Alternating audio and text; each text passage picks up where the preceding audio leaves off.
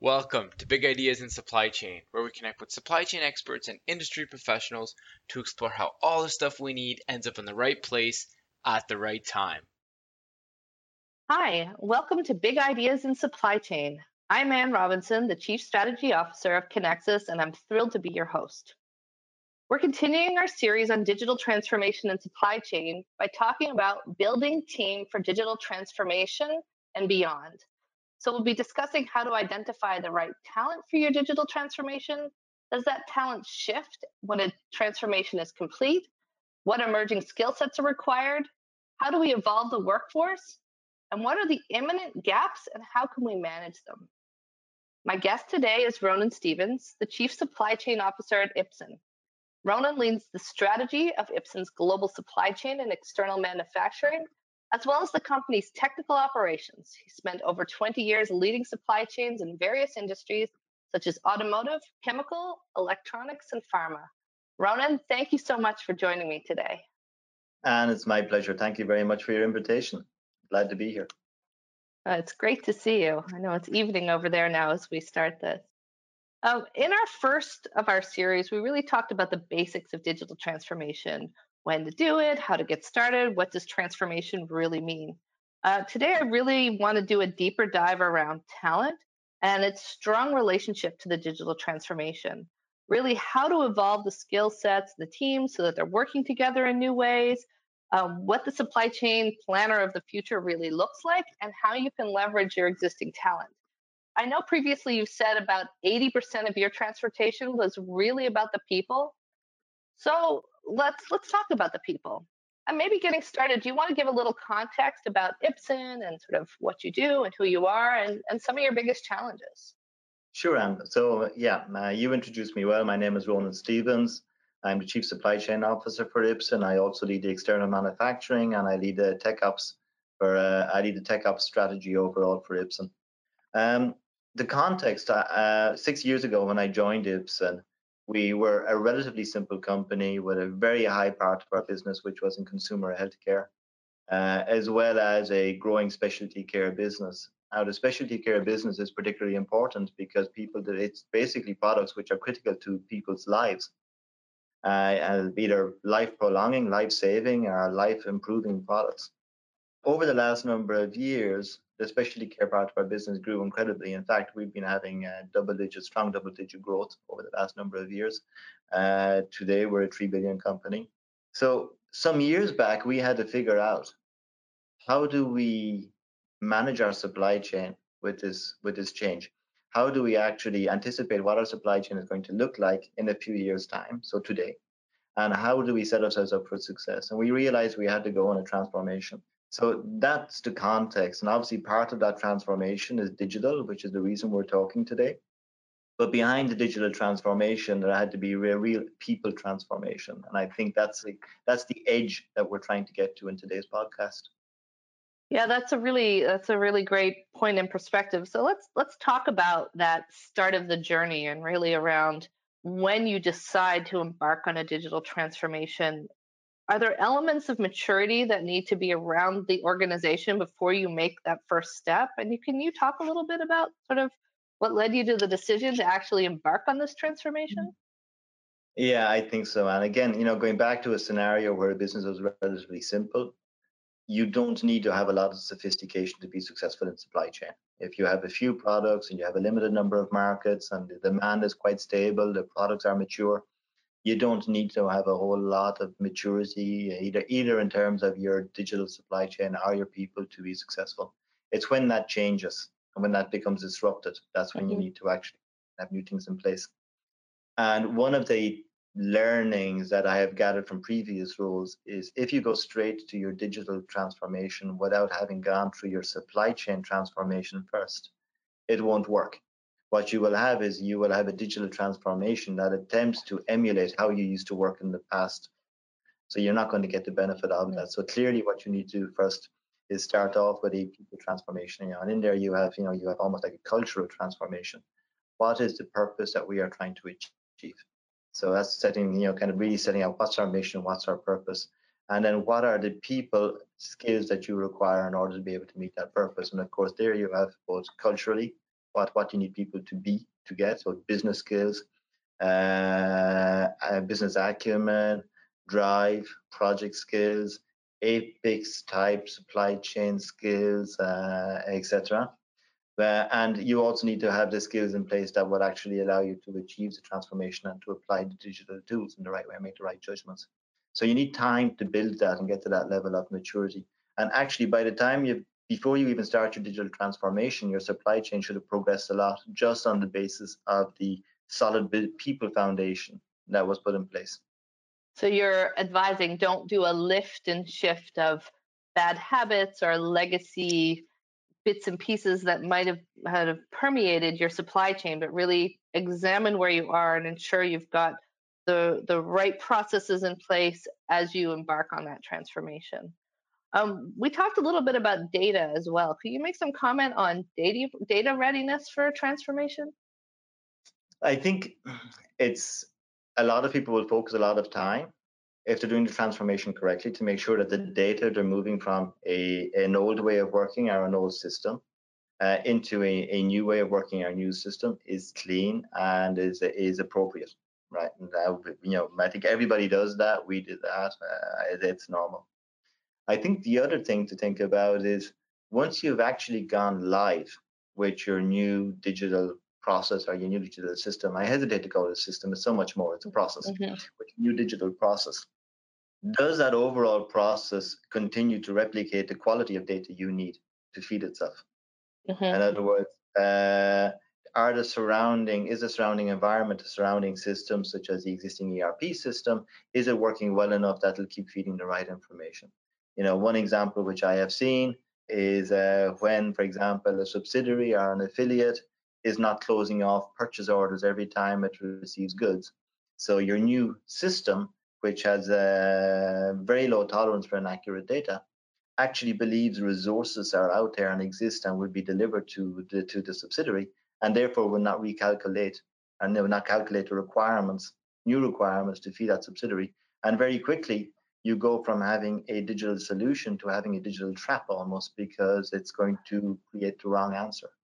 So you need to make sure that the surrounding systems and environment is continuing to create the right data. Once you go digital, there is very, very little tolerance for poor quality data. Yeah, that makes sense. I know that even just understanding something as basic as is the data all in the right phase important, right? A Sunday to Saturday versus a Monday to Sunday type of process can be off ever so slightly, but that can introduce a lot of errors into your process. But I think what you're really saying is you need to look at these digital transformation and not to forget the entire ecosystem as you're enabling new capabilities. Going back to a little bit around the team that you need, one of my advisors in a prior role said, as you look at a cross-functional team and bringing in key people from different parts of the business, make sure you avoid the potted plants, so to speak, people who may not necessarily have the clout or the depth of domain expertise or senior enough, quite frankly, to make some of those key decisions on future processes as you're looking at evolving to your new digital system. What are your thoughts around sort of what that team needs to look like as you're going through your digital transformation? Yeah, I guess sometimes potted plants are people who've been sitting around for a while and kind of going in a corner, and then they're handed on to somebody else. And sometimes as well, I've seen potted plants actually bloom and flower if they're given the right environment. So that's true. So I think we probably need to be careful with them. But supply chain requires a huge amount of talent. And I think there are few jobs which truly require the same level of heterogenic skills as supply chain. We need people who understand business, who understand finance, who understand manufacturing, who understand logistics, who are data fluent as well. The skill sets of supply chain people are really quite extraordinary when you take a step back and look at it compared to other parts of the organization. So if your potted plant happens to have all of those skill sets, I think it's fantastic. Then maybe you have a gem. So, as you embarked on your digital transformation journey, can you talk a little bit about how the skill sets evolved at Ipsen and some of the new talent or new skills that you looked as part of this new capability that was being developed? Yes, I can. So I think going back to what we said about creating the initial maturity in the organization. The good news was in Ipsen, we had a little bit of time. Even though we had very, very strong growth, we could see the growth coming. So that allowed us to do strategic planning of our organization as well. So we were able to think about in terms of who do we need next year in order to be able to continue to grow? What are our strategic projects? What do we need to be successful 4 or 5 years from now? And therefore, what are the programs that will drive? And therefore, what are the people we need? So we actually went out and we brought in very, very talented people at quite an early stage in the development of our supply chain, who are very complementary with the experienced internal Ipsen people as well in the organization. So there's great cross fertilization of knowledge. I think what was very powerful in Ipsen, and I'm quite proud of this, is also, and I mentioned this already, is creating a sense of purpose and mission. You know, Hmm. we set out at a very early point to achieve three things, and this has now become part of our culture. One is to become over time a supply chain that will never stock out, given the mission critical nature of what we do. The second one, again, given the mission critical nature, is to be a supply chain who will launch new products and new medicines, therapeutic solutions for patients into the market as soon as we have regulatory approval to do so that no patient should ever wait to have an access. And the third one then is to be cash efficient. We call it giving back cash so that the organization can continue to grow and we can repeat the same cycle. And this is in the DNA of the organization. So we needed people who could adopt that DNA, and we actually got them in the early stages of the organization. That becomes a great force because it makes us, inside a complicated organization, it makes us right what we do. Hmm. It gives, like, a righteousness, which helps bring the rest of the organization with us as well. So when we're having the conversations with our colleagues in the commercial part of the organization, sales, marketing, IT, they're coming on board very quickly because they know what we want to achieve, and they help us a lot. So that actually gave us a great platform to work from as well. We had the right people having the right conversations, convincing their colleagues around them that we were trying to do the right things. They had the right mindsets because they had the right, again, they knew Apex, they knew the supply chain skills, they had the correct vision of what good looks like before we even started our projects. And it left us in a great place, and we were kind of on the springboard, ready to take off from that point in time. All we needed was the solution, the external software and solution, and to be able to complete our mission. Yeah, interesting. We had chatted about this before around this learning the domain or the textbook supply chain approaches, and then having that domain knowledge, sort of mirroring it to being book smart and street smart when it comes to supply chain management.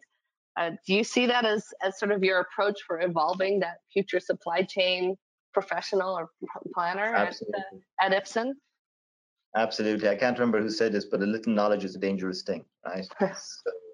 So I've seen conflicts between people in commercial affiliates who are saying we need to have 3 months of safety stock, and supply chain people saying no, you only need 3 weeks of safety stock. And when you try and find out what's going on, you find that the real world experience and the subsidiary or the affiliate or the commercial experience is, yes, you actually do need in the real world. Maybe you need to have much more than 3 weeks. Maybe it's more like 3 months.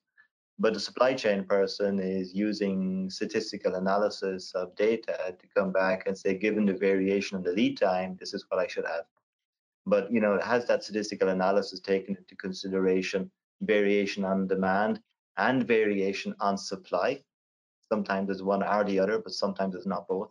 And has it also taken into consideration, other inherent factors that are out there, which are future risks? Has it taken into consideration the actual statistical relevance or the statistical correctness of the data that was used for the initial analysis? And that's often missed and forgotten too. So you need to have people who have the right methodology when they approach a supply chain problem, doing the right things, but they need to also be able to not be naive and be able to understand the bigger picture and just ask themselves the dumb obvious questions. is enough? Is it right? Does it feel right? Does it look right? And are not afraid to go and get some more expert help. I think we'll talk about future roles after a while, but one of the future roles I think we will definitely introduce into supply chain is data analytics. And I don't expect every supply chain person to be a data analytics expert, but I think we all need to have somebody who is available to us who you can go and you can bounce off them. What is the right way to set up my supply chain? And they would be able to do the right coaching to make sure that happens in the right way. Yeah, I think you're speaking to that balance of when supply chain, the balance of art and science. And I'm a big believer in Gartner introduced this supply chain, this data scientist concept a couple of years ago, and I've been professing that the future supply chain planner really needs to be a supply chain data citizen data scientist. So with enough understanding of the math of supply chain, but a good understanding of the business of the supply chain, so of the products that they're responsible for, and then add the influence skills and the collaboration skills and all of the soft skills that would go from interacting with finance, interacting with marketing, interacting with the end customer, with the distributor, all of those skills being pertinent to what we'd expect from the supply chain practitioner of the future. So let's talk a little bit of where you are in your transformation, what the organization looks like today. I know you've been quite successful. We're one of the top 3 for the Gartner Supply Chain Chainovation in the health sciences area this year. So congratulations on that. Could you talk to us a little bit about where you are and kind of what's the makeup of your organization today? Gosh, and yeah, so thanks. We're very proud of the Gartner Chain Innovator. Being a finalist in this is quite an achievement, and we feel it's a validation of some of the efforts we have.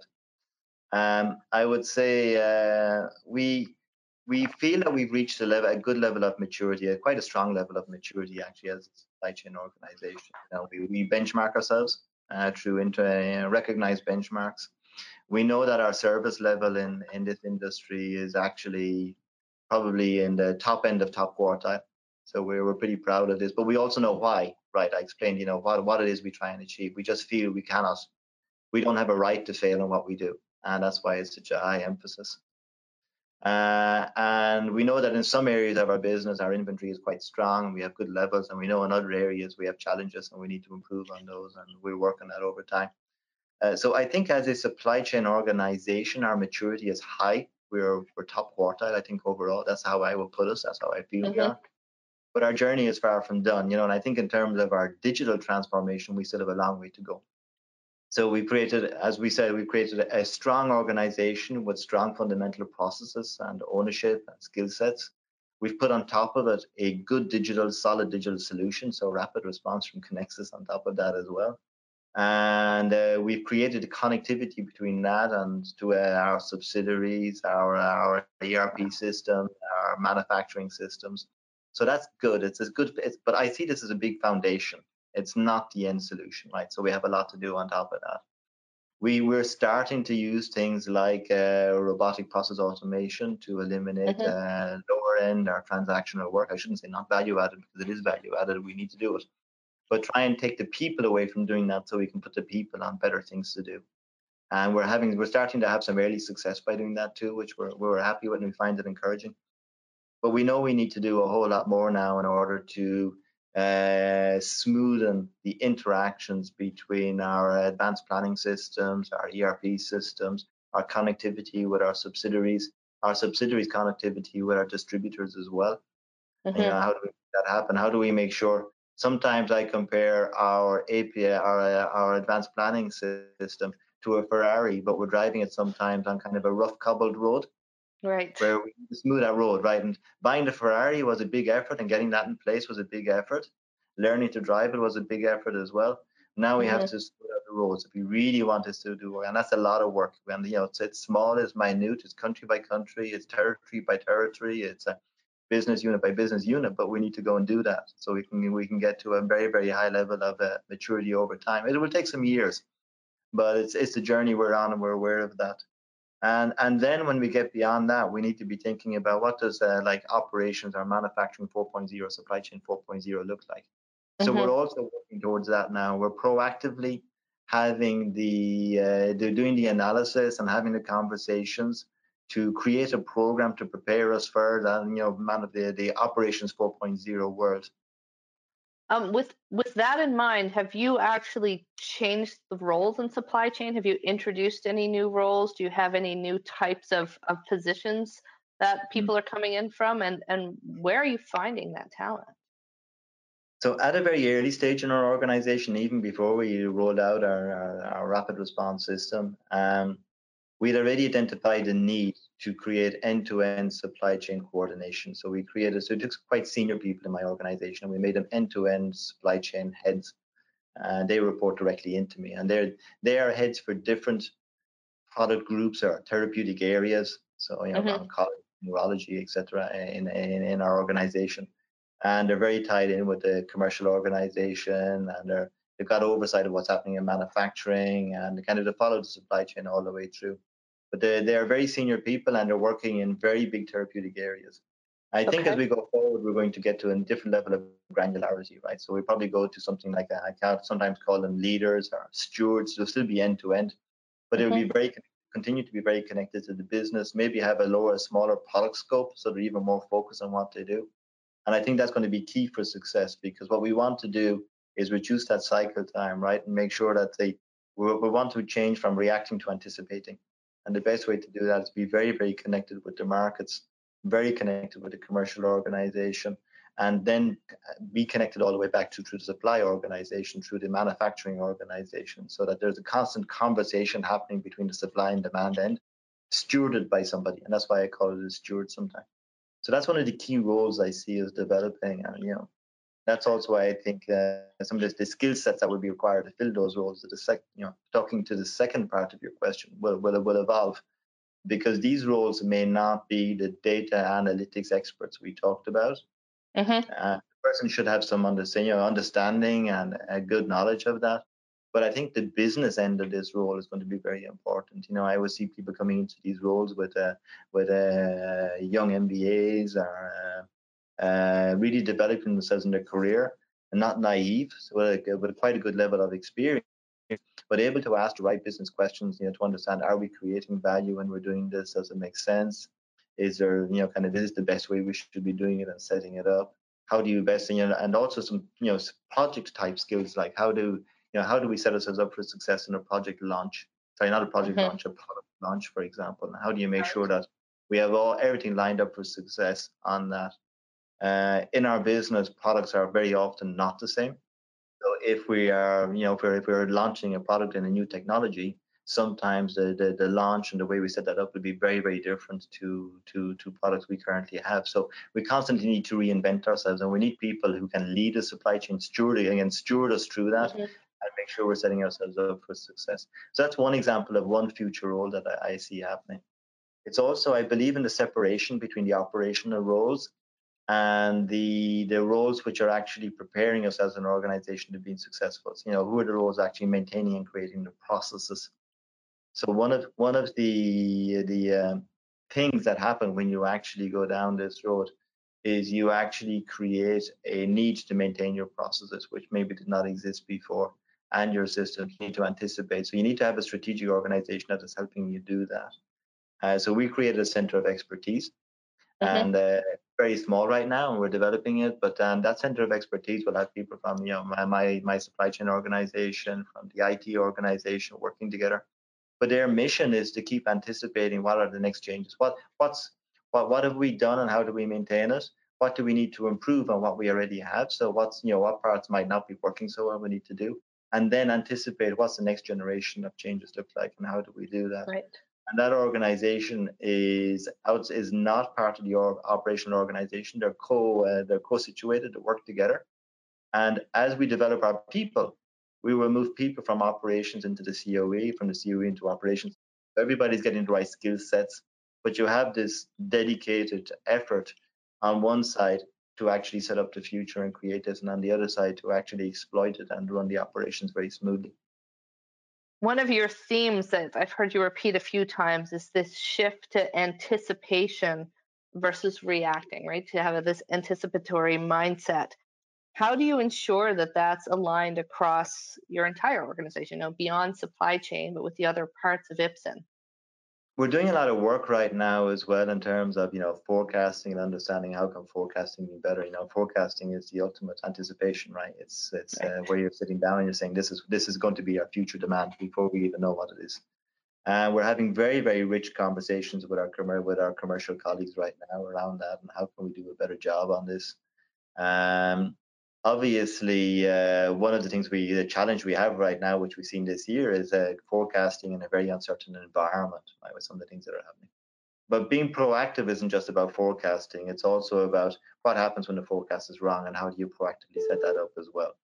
Hmm. Obviously, used to creating our safety stocks and our stock policies to absorb a certain amount of that. But how do you also make your manufacturing more agile?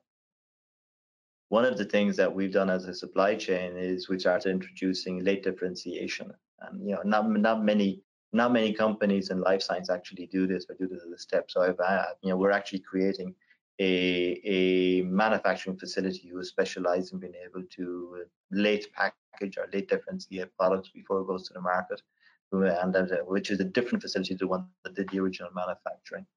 And again, this is to introduce a level of agility into manufacturing, decoupling the differentiation of the product from all of the manufacturing steps that happened upstream in a very, very long, in a very, very long process to manufacture a product.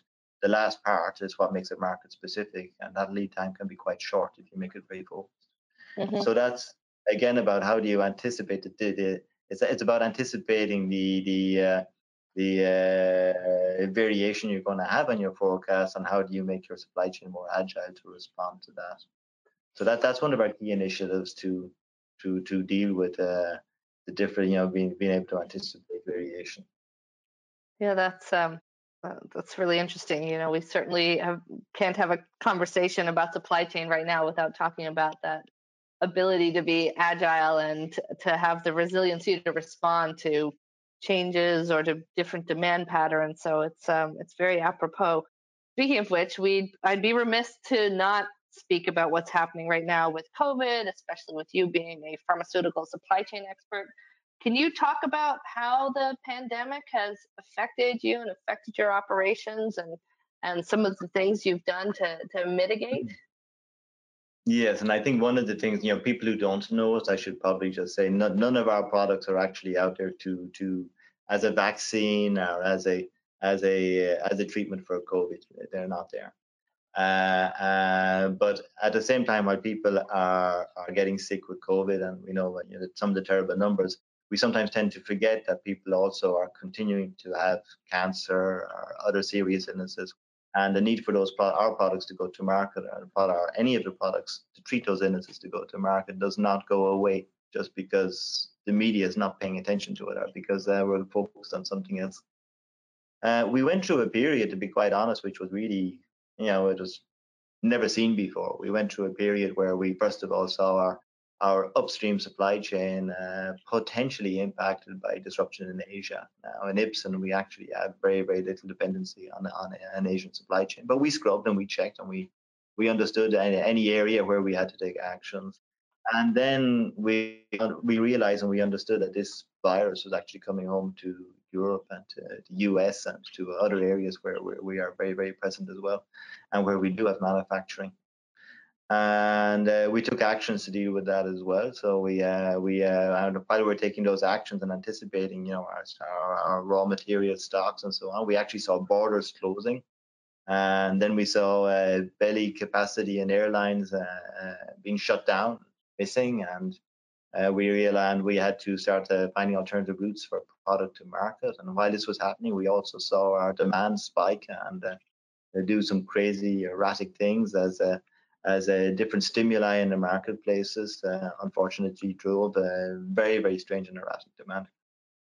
In light of this erratic demand and the circumstances you found yourselves in, can you comment on how rapid response helped you navigate these challenging times? Yeah, and I'm really grateful we did this part of our transformation before COVID hit, because while we had great people and we were running some fairly good processes in the past, our system was based on a monthly cycle in the past. And actually, we combined the monthly cycle of a planning system with the monthly cycle of a delivery system to market. Sometimes the reaction in the market to a signal was 2 months later before they actually got product, right? So that is a reaction time which is fine when you have a few very stable products. It is not a reaction time which is okay when you have a lot of products, a lot of complexity, and a very unstable environment, which we had with COVID. So rapid response basically would put us in a situation with a rapid response combined with our processes where we basically had the same day we had a spike in sales, there was a message somewhere landing on the supply end of our supply chain in a manufacturing site, which was saying, yes, you need to take an action. And that was fantastic because as we went through the rapid response, as we went through the COVID crisis, we actually had real-time information. And this was always our ambition out of rapid response, real-time information on demand, supply, and our inventories wherever they were. And we had that. And it was fantastic because we had to make some difficult choices during this period of time. For example, we across each of our manufacturing sites at different times, we saw people potentially beginning to become ill. And we had to make a call on keeping the manufacturing sites running or taking a break, taking a pause and seeing what happens. And in every case, with confidence, we were able to step back at the right time and say, we stop a plant for 2 weeks, we send everybody home, and anybody who's healthy to come back after 2 weeks, and we have a clean workforce. Mm-hmm. And we were able to do this with confidence, knowing that we had the inventory in the pipes to meet the demand that was happening, and never fail in what we're in our ability to deliver people who critically need our medicines. So that was really, really good. It gave us so much confidence when we were heading into this. We didn't feel we were in the dark. We felt we had the information we needed to do our jobs. And we were doing this, by the way, while none of us were actually working face to face. I mean, we were all working from home, so that was really incredible. That's fantastic.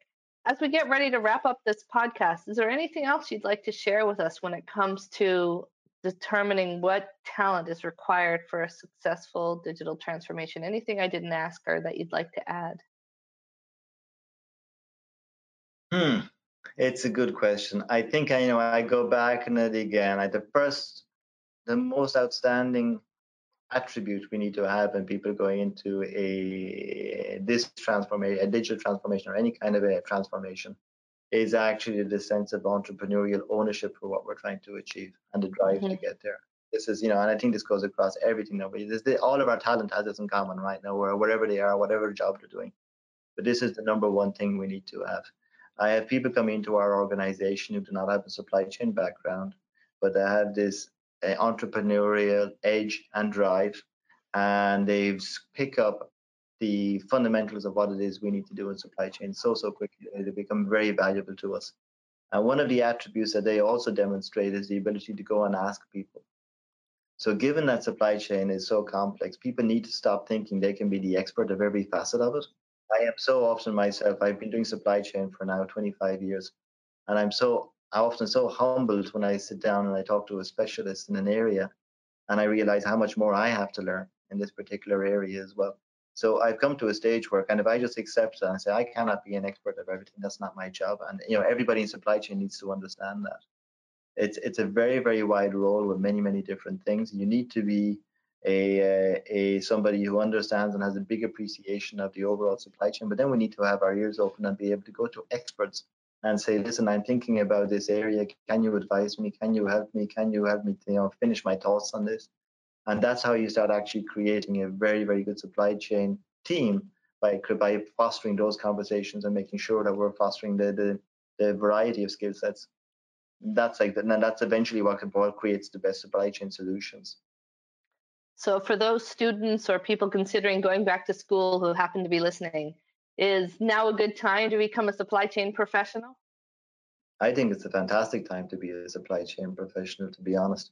In the past, to become a supply chain professional, it was necessary to do a lot of transactional work earlier in your career because systems and processes could not do that. And then you had to wait and graduate and work your way up to become to work on less transactional, more tactical, or even strategic issues. Now, with the automation of supply chain, the people value add at the beginning is so much stronger and so much more valuable. And I think that as the new generation of supply chain people come into the organization, they will be able to contribute so much more and so much more faster than they have been able to do in the past in their careers. I think it's a great time to be in there. And supply chain, we can see all around us. The Amazons of this world, the Googles, everything that's happening, how they're penetrating into every different industry, including healthcare and pharmaceuticals. This is going to be the norm, and the supply chain skills are the ones that are actually going to make a big difference in the future. I couldn't agree with you more. Well, that's a wrap for this episode of Big Ideas in Supply Chain. I want to thank you again, Ronan, for your time today. If I had to summarize some of the thoughts as we come out of our conversation, so it sounds like the supply chain professionals of the future really needs to have that mix of backgrounds coming from various parts of the organization with a good understanding of commercial dynamics, financial dynamics, and a bit of the supply chain science. I think we're shifting our supply chains to be a lot more forward-looking or proactive, anticipating versus reactive. And it's key to have an objective or really focused objectives for the team. And I think none are better than the ones that Ipsen is touting around a supply chain that never stocks out, that patients have immediate access to new treatment on top of ensuring that you're being cash efficient. So it's I think those are my key takeaways from today. We were lucky to have Ronan and his colleague, Davey Ray, share more details about Ipsen's supply chain transformation at Connections, our annual conference for customers and supply chain. We have a recording of that presentation also on our website, and we'll make sure that we put a link to it for listeners in the description below. Thank you again for your time. We'll be back with another podcast on digital transformation, and be sure to come back and check that one out. And thanks again for tuning in. Thank you, Anne. It's been my pleasure.